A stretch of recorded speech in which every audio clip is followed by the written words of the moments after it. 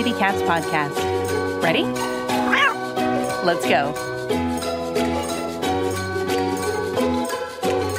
Welcome to the Community Cats podcast.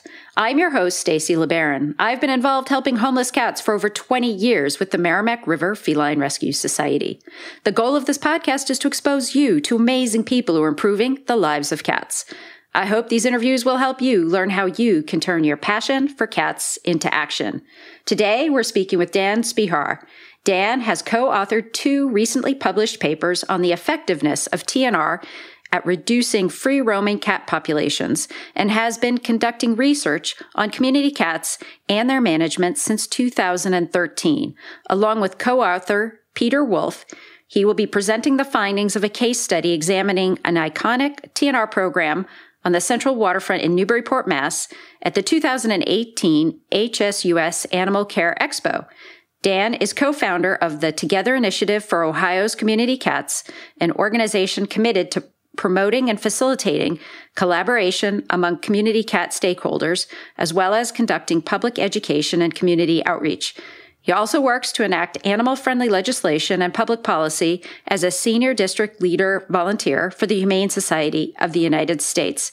Dan, welcome to the show. Great to be here, Stacy. Thanks for having me. So how did you get started and develop a passion for cats? Well, my passion for cats probably goes back to early childhood. My family always had cats. And then my wife and I always kept a number of cats in our home. And then in 2003, my familiarity with feral cats began. We were putting a home addition on our house in the spring, and it was muddy outside. There were construction workers going in and out. And suddenly these 4 young, not real young, maybe about 4-month-old kittens began visiting our yard. So my initial reaction was just to rescue the cats, of course, and find them homes. And I was able to do that with one who was rather friendly, and my brother adopted him. But it turned out he wasn't nearly as friendly when he got indoors. He hid under my brother's bed for about 3 months, just coming out at night when the coast was clear to eat. And the other cats that were still outside were very skittish, and I couldn't get near them to try to put them in a carrier. So I learned of TNR and began doing some research on my own about it. I didn't know how to trap a cat or where to get a trap or anything else at that point. So it took me a number of weeks to finally acquire some traps and try to catch these other cats that were still visiting the yard. Well, by the time I had any luck, a couple of the cats weren't coming around anymore, but one female, beautiful tortoiseshell cat, I was able to catch her, and another cat that was coming around by that point, a male cat that was interested in her, a big gray tabby. I caught both of them, and they lived as my patio as their home base for the next decade or so. But they were actually feral cats. I never touched either one of them up until the female was near the very end of her life, and she was a little more lenient about us getting near her. So that was my introduction to TNR. I had a relative who lived nearby and had a number of community cats or stray and feral cats frequenting their yard, and I trapped many cats over there. So that was my introduction to TNR. As far as research is concerned, I've owned a number of small businesses over the course of the last 3 decades or so, none having to do with animals. But about 5 or 6 years ago, I decided I really wanted to dedicate the rest of my career to the benefit of animals because they're so often abused or neglected or exploited. And I wasn't necessarily thinking of limiting myself to cats. However, as I said, I've always lived with cats, and I certainly have an affinity for cats, so they were kind of a natural place to focus my attention originally. I had to complete a thesis project as part of an online master's degree I was pursuing, so I decided to take my experiences with TNR and investigate collaborative efforts in the management of community cats here in my home state of Ohio. That project started me on the path to doing the additional research I've been fortunate enough to be a part of over the past couple of years. Wow, that's fascinating information. And the sheer fact that you were able to see the value in doing some research to try and be able to understand this cat overpopulation situation that we're faced with, to be able to communicate that out. So how did you discover Newburyport, and how did that project come about? Well, in doing research, especially a literature review for my thesis, I encountered mentions of Newburyport multiple times in the literature and then in the non-scientific literature as well. And it was really held out as one of the iconic examples of successful TNR on a community level. So when we set out to pick a community or a program that would be worthy of in-depth examination, Newburyport came to mind right away. Yet, even though it was out there in the literature and in many places, there really wasn't an in-depth look at what happened there. And we didn't really know what we would uncover when the investigation began. There was a lack of statistical data we found, so we approached the study as more of a qualitative, descriptive analysis of the available evidence. And there was quite a bit of available evidence, even though there wasn't population data for the cats that were there in Newburyport. For example, we examined newspaper accounts. There were dozens of newspaper accounts. There were surviving documents, meeting minutes, internal newsletters, and other miscellaneous documents. And then I was fortunate enough to interview the principals involved. Even though this program began in 1992, we were able to talk directly with people who participated or witnessed what happened there. And I'm sure you are well aware of what happened there. Yeah, it's when it was happening, when I was involved with the Merrimack River Feline Rescue Society starting back in 1994, what we were doing didn't feel anything unique or strange. It just seemed to make a lot of practical sense. Why is it important for us to have a case study like this? Well, I think what it does is it offers some insight into, as you say, what the motivations are for these types of programs, how they play out, and the adaptability of a program like yours in Newburyport. A couple of things that we found there that really stood out. Well, first, the basic facts that it became clear as the evidence came to bear that there were an estimated 300 free-roaming cats on the waterfront there in Newburyport in 1992 when TNR efforts began. And by the end of 2009, there were no more resident cats on the waterfront. That became pretty clear from all the evidence. There was nothing that countered those assertions. And it's all the more remarkable when you consider that this, at the time it began, was a pioneering effort that started from scratch without all the various resources that are available today. Also very interesting were, as I mentioned, the adaptability of what took place there. A number of innovations were applied there that are now part of best practices in TNR programs everywhere, like pairing TNR with adoption, the cultivating of an array of collaborative community partners. In fact, there the Chamber of Commerce was involved from the very beginning. Intensive trapping in targeted areas where high density of free-roaming cats reside. The utilization of feeding logs to track attendance and activity at colony sites. Not to mention that you opened there a cats-only limited admission shelter, which provided the community with an alternative to abandonment for unwanted cats. So all those things, even though you entered it as a mission to reduce the number of cats and solve a serious civic problem, as it was termed in the local paper there when the program began, you worked through a number of issues and made all these adaptations to your program, which in the end resulted in all those cats being eliminated in a humane way from the waterfront. We also, many of those points are references to what we call a toolkit now, the different components that you need when dealing with community cats, different pieces of the toolkit. It's not just about trap, neuter, return. There are other supportive components to it to make it a successful program in the community. Right. It's really true that TNR is really interrelated with whatever is going on in terms of animal welfare in a community. It's one component, an important component, but it's just one component, and it's really is going to be most successful if it's tied into these other components. And I will admit, in the early days, one of the biggest challenges was finding affordable spay-neuter costs for the feral cats. We were lucky enough to have two veterinarians actually donate a fair amount of their services, but it certainly was not free. And at that point in time, we were paying about $125 for a spay and probably $90 for a neuter for, the waterfront cats. So that was a huge challenge for us on the financial side, considering we were just a very small organization without much fundraising capabilities at the time. And it wasn't until 2000 when we started our free Sunday spay neuter clinics that really helped make that an affordable possibility for us as well as for others in other parts of the state. Well, I can tell you just from the thesis research I did here in Ohio, there were 3 takeaways basically from what I did here, in that there was a general willingness on the part of both public and private stakeholders to work together, although there was a lot of uncertainty about how to get started or how to go about that.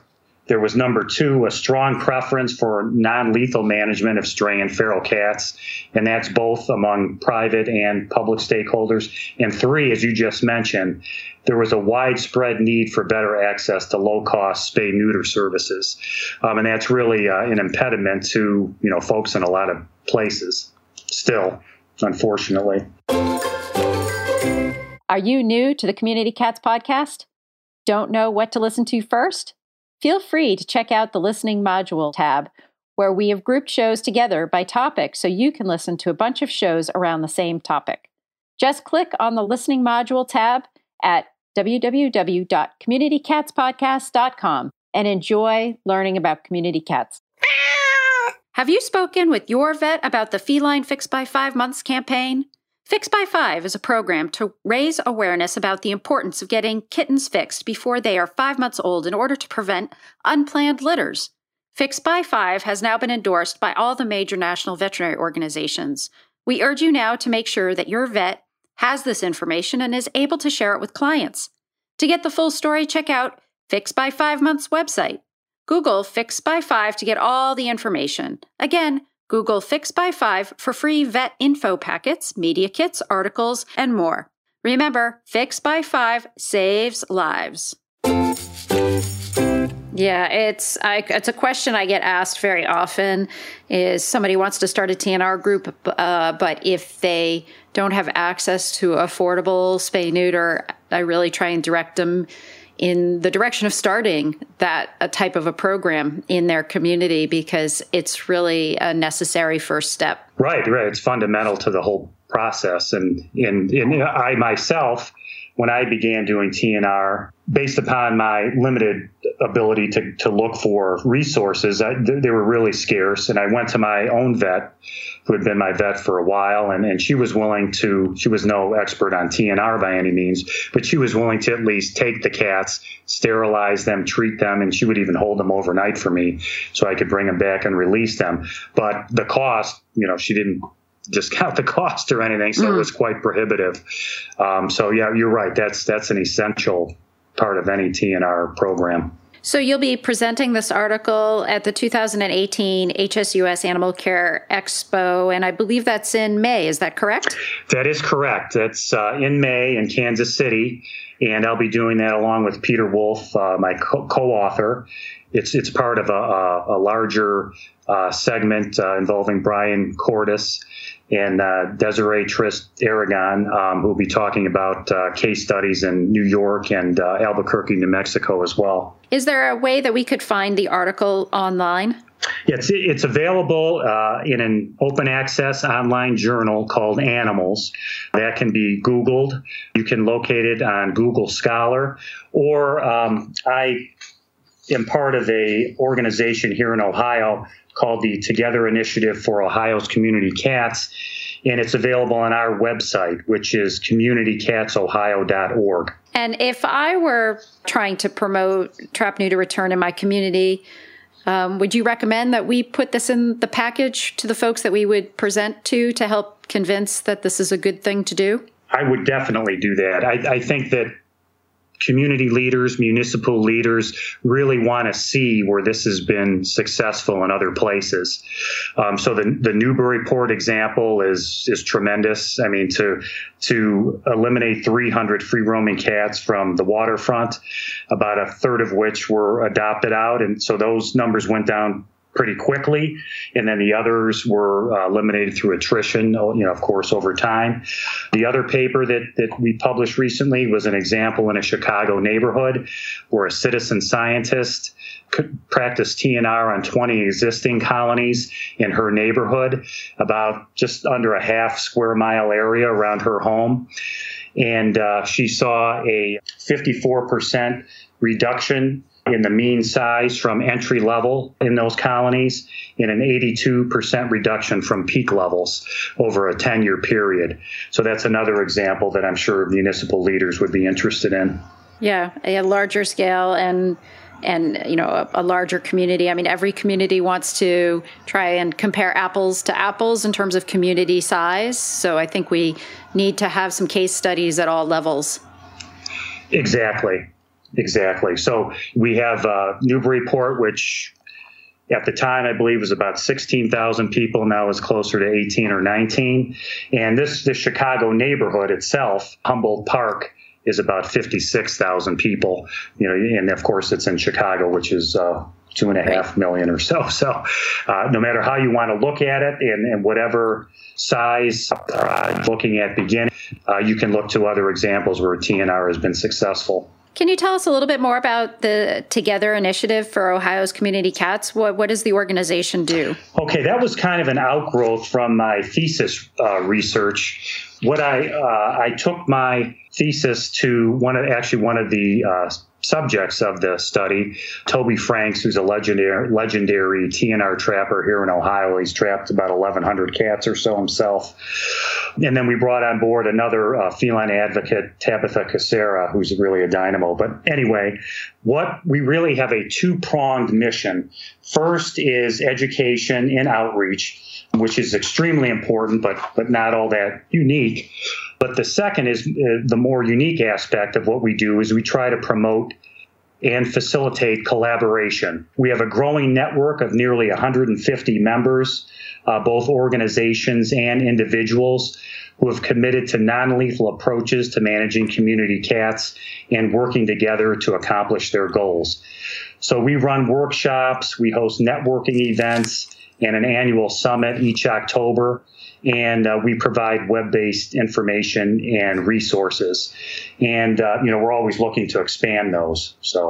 And how are things for community cats in Ohio? What does it look like to you? It's really kind of a hodgepodge here in Ohio. We don't have much uniformity in what happens.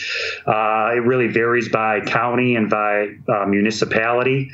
So the goal of the Together initiative is to kind of have more of a central place where people can go to get information or to try to initiate relationships with other groups, agencies, or individuals to tackle their local community cat issues. Yeah, I think that doing anything, whether it's using technology more or having more, I don't want to say we should be all planning workshops and meetups all the time, but having at some point in time where everybody can get together from the state is probably a really good idea to help open up lines of communication so that then we can work together better, because we're all not the same.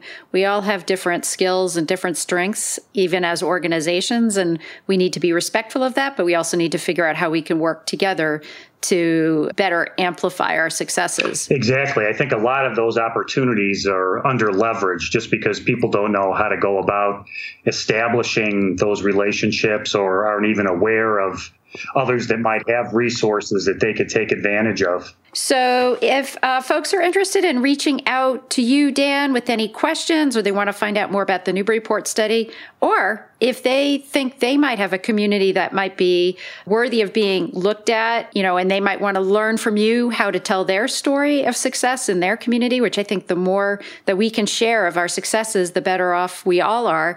How would they find you? Sure. I'd be happy to give you my email. It's Dan, D-A-N, Spehar, S like Sam, P like Paul, E-H-A-R, the number 9, danspehar9 at gmail.com. Or they can reach me through communitycatsohio.org. And Dan, is there anything else you'd like to share with us today? I would just, 2 quick things. One, I wanted to thank all the Newburyport Merrimack River Feline Rescue Society and all the other folks in the community there who assisted and cooperated with my investigation there, our investigation there. They really took it seriously, and they really put a lot of effort into finding and uncovering historical information, which made my job easier. So I wanted to express my thanks to them. And I wanted to just say that really I hope all of us can focus on our shared goal of fewer community cats and not focus so much on the differences that we have, and focus on establishing and working through the most humane and effective ways to bring about that common goal. Great, Dan. I would like to also mention to our listeners, Dan, I'm not sure if you had the opportunity to interview Nancy and Bob McNeil. Yes, I did. But they were one of the founders of Merrimack River Feline Rescue Society, and they were actually the leading force in the trapping of many, many cats down on the waterfront. And unfortunately, Bob McNeil passed away a couple of months ago. Oh, I'm so sorry to hear that. Yeah, so he's... as we talk about Newburyport so much in this show, I only can think of him and the work that Bob and Nancy did so much over those years. We wouldn't be where we are today without their efforts. So I heard so many good things about both of them, and I did have a chance to speak with both of them over the telephone. So that's really sad news.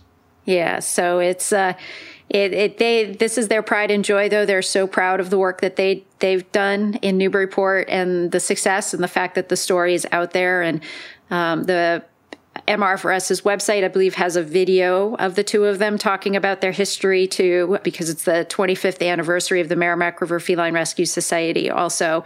But yeah, so I think of Bob quite a bit during this interview today. But I want to thank you, Dan, so much for being a guest on the show. I look forward to reading more of your research. I hope you have the opportunity to do more case studies and continue to promote and advocate for the best TNR projects out there and programs, and able to continue doing this great work that you're doing. So thank you again for agreeing to be a guest on my show, and I hope we'll have you on in the future. Thank you so much, Stacy, and good luck with the wonderful podcast that you've established. If you like the Community Cats podcast and would like to help promote community cats in your state, then we need you. We're looking for a couple of people from each state to be Community Cats ambassadors. What do you get by being an ambassador? You'll be mailed a promo kit of items to use to help promote the show at any event that you attend in your state. If you don't attend many events, hey, that's okay too. Do you have a network of people that love community cats? You can help with emailing groups in your state to let them know about the CCP and offer them the benefit of community cat swag. The more we can spread the word about the show, the more we can do to help cats across the country. Please email Stacy, S-T-A-C-Y, at communitycatspodcast.com if you'd like to represent your state. Thank you.